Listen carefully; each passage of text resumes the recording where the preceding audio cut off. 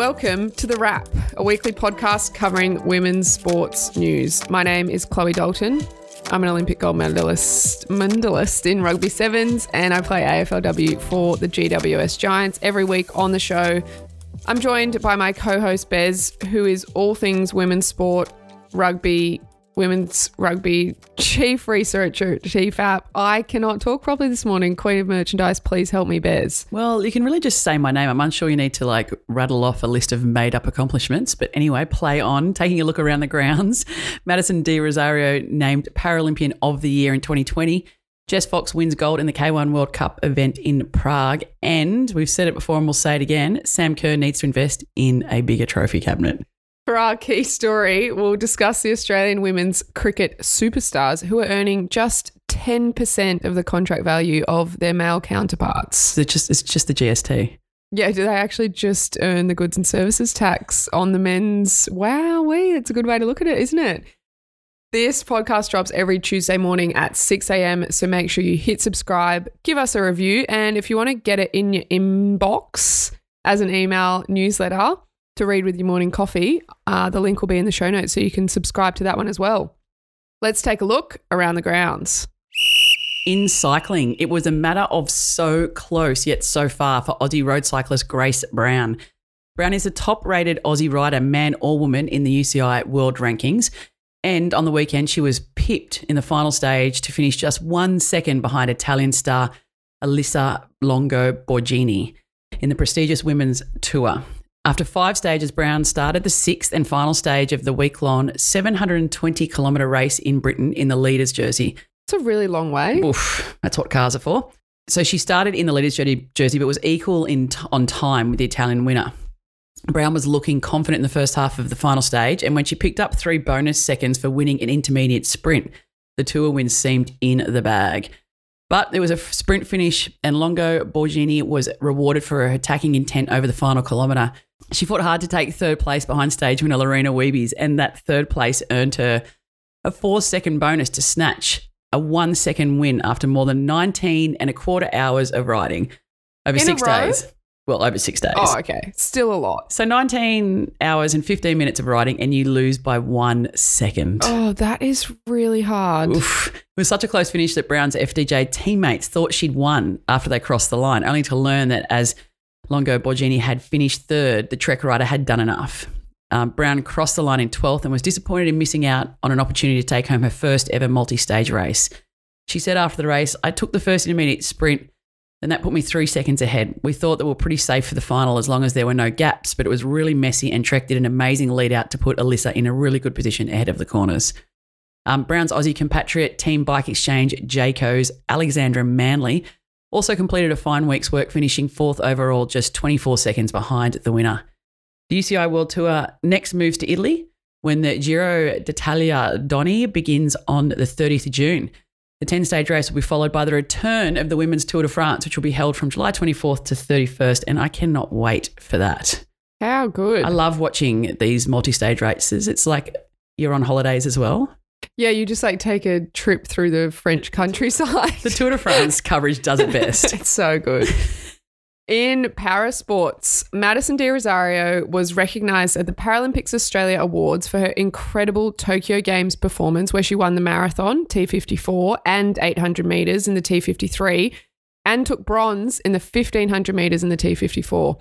Tokyo was her 4th Paralympics, and although she was a 3-time world champion, Olympic gold had eluded her up until that point. She established herself as a global superstar of wheelchair racing at Tokyo and followed that up with victory in the famous New York Marathon in November last year. She becomes the 5th woman to be named Paralympian of the Year since the prize was established in 1994. The inaugural winner was wheelchair racing legend Louise Savage, who also won in 1996 and 1998. Savage now coaches de Rosario and was awarded Coach of the Year for her outstanding guidance of the track champion. Pretty cool full circle for Louise Savage to go from winning the award multiple times, being the inaugural winner, and then winning it as a coach for your athlete who is just a boss.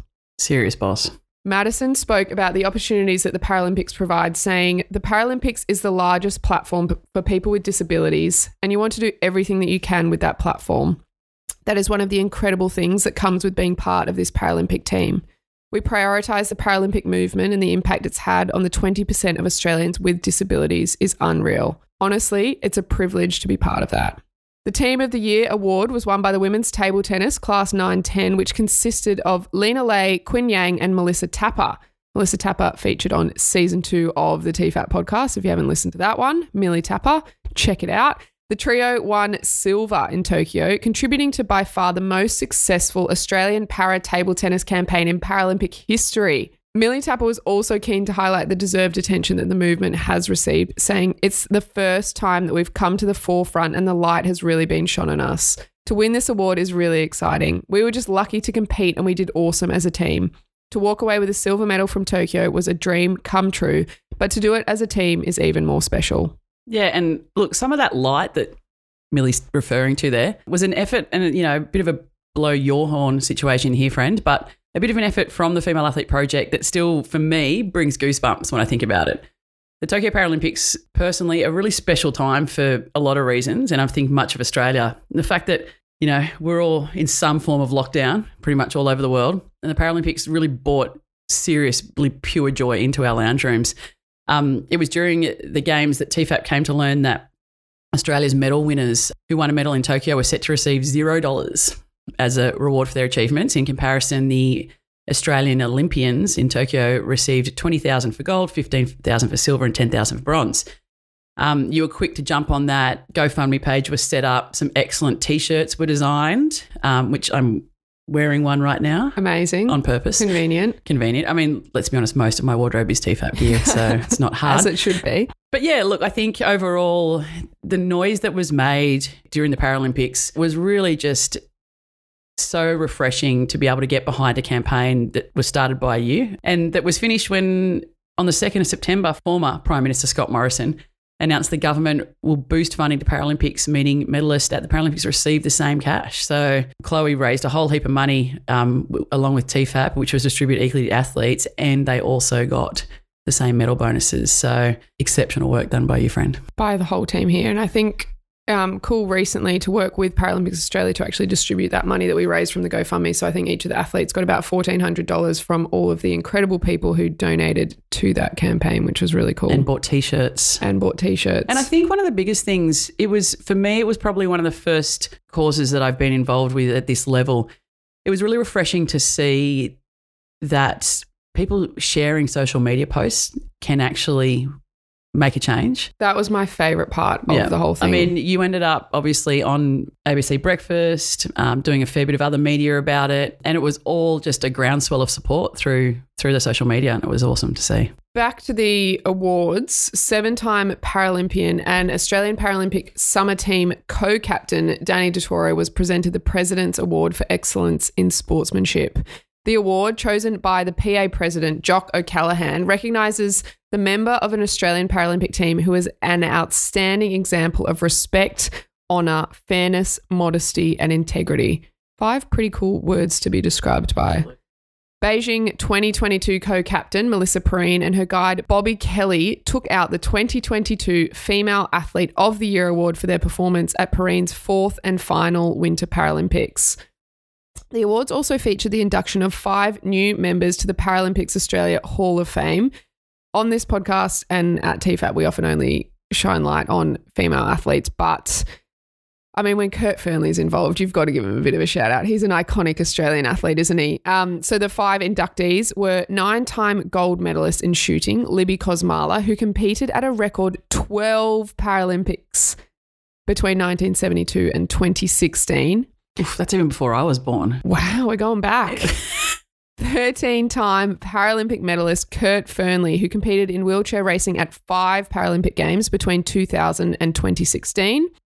3-time Paralympian and 9-time gold medal winning swimmer Priya Cooper. Swimmer Matthew Cowdrey, who, with 13 Paralympic gold medals and 23 medals, is Australia's all-time leading Paralympic Games medal winner. And finally, alpine ski racing great Michael Milton, who won 6 gold, 3 silver and 2 bronze medals to become Australia's greatest Paralympic winter athlete. Amazing. Some impressive resumes. Congratulations to all of those outstanding athletes. In netball, The finals picture while we record this is still not clear as we await the final game of the round on Monday, when we're recording, between Collingwood and the Melbourne Vixens. But on Saturday, the Giants secured a home minor semi-final as they beat Sunshine Coast Lightning 68-65 and locked in third on the ladder. Go the Giants. Thank you. Looking to go one better following their 4-goal loss to the New South Wales Swifts in last season's championship decider, Giants coach Julie Fitzgerald praised the way her squad bounced back from COVID outbreaks and 3 losses in their opening 4 games to return to the finals. They were looking a bit shaky there for a while, weren't they? Mm-hmm. She said after the match, "It has been a really big season and I think we've been through a lot in this season. So to finish third, we're very, very happy with it. It means the world to us." Chloe, you spoke recently to Julie as part of your Giant in Their Field podcast. What impressed you the most about the Giants coach? She's the most experienced coach in Australian netball. One of my favourite chats with her was her talk about culture. She talked about you can only create culture once, and she was the inaugural coach at the Swifts and the Giants. So she's done a pretty incredible job. She's coached amazing athletes over her time, but I loved the different elements that she talked about what actually contributes to a successful team culture. And one of my favourite things about the sports podcasts that I do is that so much of that actually can translate into business and into the workplace as well. Yeah, nice. Sunday afternoon's game saw the New South Wales Swifts host the Queensland Firebirds. Both teams went into the game with finals aspirations, but it was the Swifts who took the victory in a tough battle to the end at Ken Rosewall Arena. The Swifts were without coach Bryony Ackle, defender Tegan O'Shaughnessy, and mid-quarter Taylor Fraser because of COVID-19. They lost them all within 24 hours too. The Swifts, I've got a big shout out here to whoever runs the Swifts Twitter. It's funny. It's clever, isn't it? It is on point. I love it. They shared some pretty funny chat around that, it's been a great year, real sarcastically. Anyway, they got the job done. They won 63-61. The margin was not quite enough to dislodge the Collingwood Magpies from 4th spot, but the equation is now simple. Collingwood need to win today against the first place Vixens. If they lose, they can still qualify for the finals in 4th, provided they lose by 2 goals or less. It's all to play for in the Melbourne Derby. So Swifts are hoping that Collingwood lose by more than 2 goals. Yes. Interesting. And they're playing the Vixens. What's your bet? I'm saying Vixens by 3. I'm saying Collingwood by 1. Interesting. Which upsets me because Collingwood. But the Vixens are already secured first. Yeah, true. They might be resting some players. They might just be filthy about not being able to host a grand final. They could be angry. They could be angry about it and come out and put on a good game. I like that theory. In soccer, Matildas and Chelsea striker Sam Kerr both achieved a notable double last week when she was named Player of the Year by England's Professional Football Association after she'd also won the corresponding award from Sports Writers. The size of Kerr's trophy cabinet has been debated on this podcast before, but given this season she has won the Golden Boot as the Women's Super League top scorer and voted Player of the Year by the Football Writers Association, to go with the multiple trophies Chelsea has won, it's safe to say the cabinet does need to be bigger. There's no debate. Sam, if you're listening, get a bigger one. Sam was thrilled to learn that she had been saluted by her fellow players as the most recent award was voted on by the players. Kerr said, "It's a massive honour, I think, whenever you're voted by your peers. I think that's the highest honour as a player, so it's an amazing feeling." I think as an athlete, that's always the one you hold the most high. Absolutely. The Players Player Award is always, for me, the one with the biggest kudos. Because it has to mean that you're talented but also not a dickhead. Yeah. Good on and off the field. It's really important to be a good teammate, kids. Whoa, life lessons here with Bez. The UK award comes just 2 weeks after Kerr won the equivalent PFA award in Australia. Kerr is enjoying some downtime at home in Perth for the first time in over 2 years. She'll enjoy some much-needed rest after not being selected in the Matildas squad, which will face Spain on June 26. This friendly will be followed by a match against Portugal 3 days later in Portugal. The squad features 14 members that defeated New Zealand in April, but there are a number of big names who've been given a rest, including Kerr, Steph Catley and Kaya Simon. Defender Ellie Carpenter will also be missing after suffering an ACL injury in the UEFA Champions League final. Coach Tony Gustafsson will be looking to the less experienced members of the squad to stake their claim for the upcoming World Cup over the course of June international window. In rugby union, The Wallaroos haven't had the happiest start to their Pacific 4 series, suffering 2 losses in their opening matches, suffering 2 losses in their opening matches. Game 1 saw the Aussies take on the New Zealand Black Ferns in hideous conditions. It was teeming. The rain was constant and heavy, and the quality of the game suffered as a result. The Wallaroos deservedly led 10-5 at halftime, and they matched the world number 2 team for 60 minutes, but the Ferns found another gear in the final quarter of the match and finished 23-10 victors. Do you think that a dry game would have suited the Wallaroos better? That's a good question. I think yes, in regards to our set piece. Mm-hmm. I think our set piece. Scrums and lineouts, for those who don't know. I think the scrums in particular found that they were on skates. Yeah. So that may have helped. Yeah, it's a good question. It's a good hypothetical that I hadn't really thought of. Great. Thanks for that. On to the next. The second match was played on Sunday against a USA team that had welcomed a number of players back from English Premiership duty during the week. It was the old game of 2 halves with a pretty substantial breeze in play. The US used the wind in the first half and starved the Wallaroos of possession and territory, going to the halftime break 13-0 up. Arabella McKenzie came on 8 minutes into the second half, and her exceptional kicking game immediately paid dividends. Bella crushed a 50-22 to give the Wallaroos field position that led to a try from one of the Aussies' best on the day, Georgina Fredericks. A try from a rolling maul to hooker Ash Masters on the 70th minute, converted by Laurie Kramer, left the Wallaroos down by only 2 with 10 to play. Getting exciting on the couch. And they had one last chance after another booming kick from McKenzie handed them a line out in their attacking 22. But the Wallaroos couldn't secure the line out, and another victory unfortunately went begging. The US held on to win 16-14, and the Wallaroos will need to regroup quickly to get something out of this tour. The Aussies will face world number 3 Canada on Saturday in their final match of the Pacific 4 tournament. In paddling, Jess Fox celebrated her 28th birthday in Prague at the opening round of the ICF Canoe Slalom World Cup with a gold medal in the K1 event. She did it the hard way after smashing Gate 2 on the course, but the paddle goat... Can we do a little picture of a goat in a kayak? Bailey, producer Bailey, can you... Put a goat in a kayak. Please. Thank you. Please and thank you. She was good enough to work... with its little hooves on the paddle. Wow. Wow. Where am I even up to? No one knows. Goats and kayaks. Great. The paddle goat... We're never getting through this. Go. The paddle goat was good enough to work some magic down the rest of the course and make up for the 2-second penalty. She said after the race, I told myself to have a good start, be safe, and straight away I smashed Gate 2. From there, I just had to try and lift and push, and I made a little mistake in the middle, but I had an excellent bottom and I really gave it everything at the finish line, and I'm still puffed.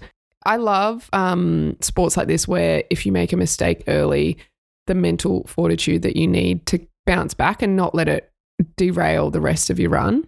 If that gets in your head, you're going to miss gate after gate. Yeah. The victory meant a lot to Fox after missing gold and winning bronze in the K1 at the Tokyo Olympics and then missing the final altogether at last year's ICF World Championships. She really wanted to get back to the top. It was challenging, she said, with the World Championships and with the Olympics winning bronze, but I won the overall World Cup title last year in the kayak, so I knew it was there. I just had to pull it out in those runs. To do that today was awesome. I felt really good and really happy with how I delivered after that early mistake. She beat German world champion Elena Lillich and France's Camille Prigent and declined some birthday cake until after the C1 and Extreme Kayak trial events, which took place on Sunday night.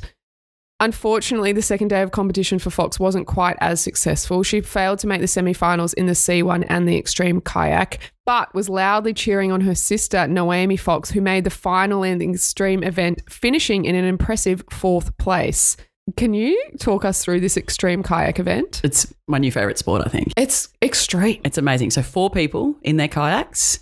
They launch off like they have a big drop. An elevated thing, like BMX. You know, yes. See the start. It's like a BMX start. It's kind of like BMX on water.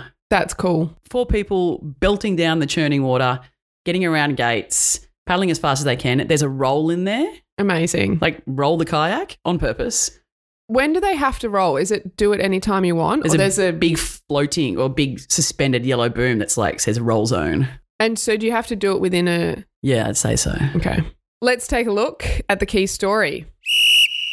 In cricket, so normally when we share numbers relating to base and average salaries in female sport, cricket is more often than not at the top of the list. But a recent article highlighting the difference between what Australian cricket pay our best cricketers was some pretty confronting reading. Superstars Meg Lanning, Elise Perry and Alyssa Healy earn just 10% of their male counterparts.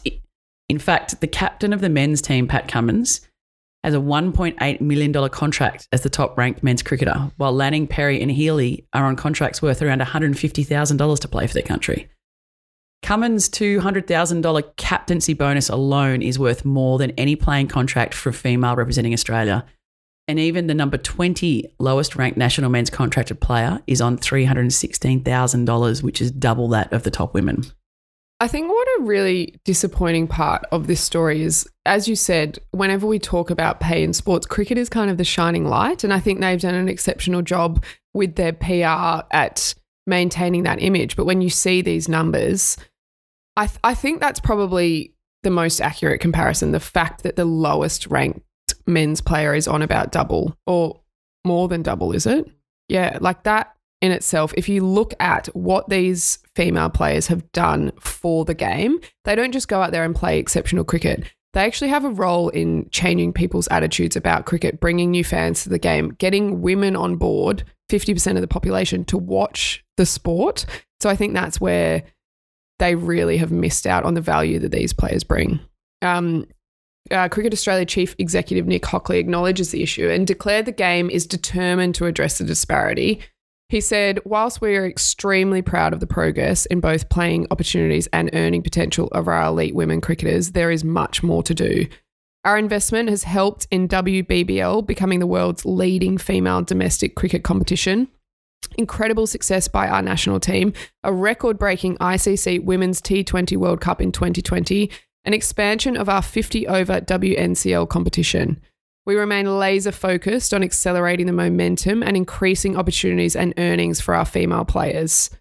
Cricket Australia was quick to note that the $150,000 figure doesn't represent total earnings for the women. Top female cricketers do earn additional funds from Cricket Australia marketing contracts plus their WBBL deals. But so do the men. Cummins' $1.8 million salary does not include his captaincy bonus or marketing contract. Lanning, Perry and Healy potentially can earn around the $300,000 to $500,000 mark with marketing bonuses and WBBL money added in. But the point here is the disparity in the playing contracts between the male and female players. This also means that the less well-known Australian female players who don't feature in marketing campaigns as regularly as the big names are only earning the base amount. There are calls to double the central playing contracts for the Australian women during next year's MOU pay deal.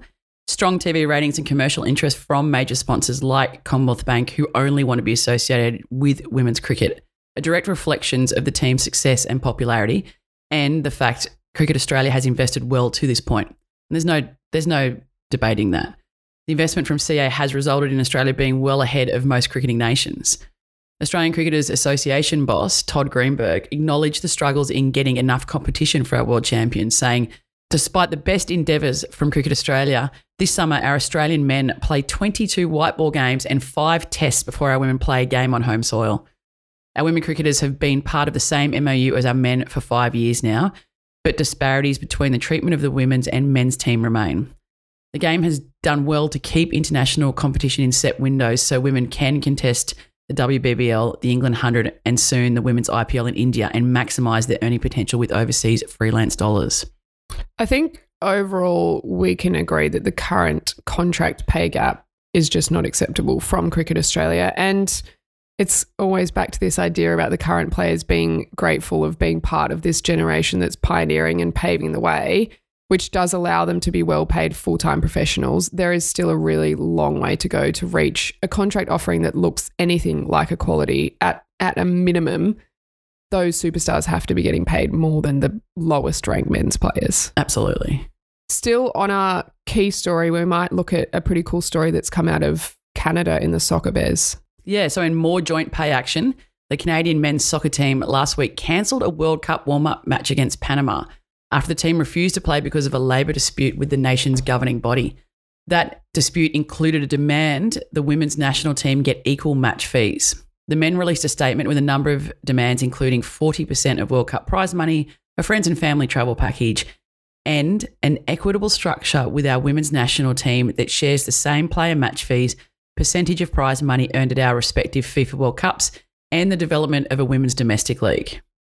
It blows your mind seeing that stuff, doesn't it? It's so cool. And we talked a couple of weeks ago about what had happened in the US with the women's national team and the way the men had got on board in a way with those negotiations and whether other countries were going to follow suit. So it's pretty cool to see that Canada, just around the corner, their men's team have stood up and said they've actually refused to play a game. Pretty cool. The Canada women's team is ranked 6th in the world and they won the gold medal at Tokyo Olympics. The Canadian women's team, who are also negotiating their contract with Canada Soccer, said in a statement, it will not accept an agreement that does not offer equal pay with the men's team. Like the men, the women's team is asking Canada Soccer to give its players more information about its financial situation, particularly regarding its agreement with Canada Soccer Business, an entity launched in 2018 to run the country's top domestic league and handle Canada Soccer's commercial rights and corporate partnerships. I think this also speaks to a rising power in player associations. Mm-hmm. This is not the first time we've had a union or a group, a playing group ask for their governing body to be transparent with the finances. And I think that's great. I think that the players absolutely deserve to know what the true financial position of the organisation is, and therefore they can make a informed decision on what they want to claim in regards to salaries. Yeah, and I think on that example, what's great about these two teams in terms of Canada and the US women's national teams is they're very successful teams. You look Olympic gold medal, the US team being world champions, they are successful teams who have an exceptional following and are really marketable as a team and as individual athletes as well. Look, I assume a lot of them play in the US competition. Yeah. Surprising they don't have a domestic league at all. Yeah, it is, isn't it? I mean, Canada is right there. I think 90% of Canada's population live within 100 kilometres of the border. They're just looking over there. Hello. Hey, what are you guys doing? Current national team star Alphonso Davies has no doubt about what he and his teammates need to address as part of the new agreement, saying, the women are a good team. They went to the Olympics and won the Olympics. It's fair to them and us as well to split equally. Thank you, Alphonso. Well done, Alphonso. Maybe a call to some of the men's cricketers. Perhaps. Let's take a look at what to watch. In surfing, the World Tour has moved to El Salvador with heats due to start today, Tuesday, for the Surf City El Salvador Pro. Unfortunately, Aussie Tyler Wright won't be competing after picking up COVID in Indonesia and making the decision to stay in Australia to recover. Pretty understandable given her long fight with illness just a few years ago after contracting influenza A. If you haven't listened to the Tyler Wright podcast, for start of season 2 of the TFAT podcast, go check it out. You can tune into the surfing on the 7 Network, Foxtel and the WSL app to cheer on Aussies Steph Gilmore, Isabella Nichols and Sally Fitzgibbons, who'll be looking to carve up the long right-hand point breaks. Yeah. There is more sand-adjacent / beach sport action taking place in Rome with the Beach Volleyball World Championships currently being played.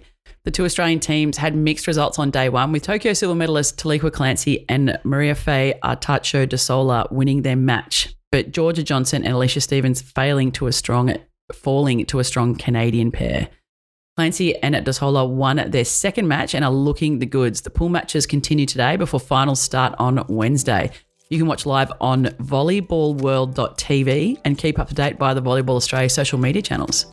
And the 19th FINA World Swimming Championships begin in Budapest on Saturday, the 18th of June. The event will run for 8 days and be broadcast live and free on 9Gem and 9Now. And it is Suncorp Super Netball finals time this weekend. Schedule hasn't quite been released because we're recording before the last game of the round, but be sure to jump online. I believe the 2 semi-finals will be on Saturday and Sunday. And we'll have you covered in the weekly newsletter. Absolutely. Drops tomorrow morning. And that's the wrap. That's the wrap. See you next week, friend. See you then, goat.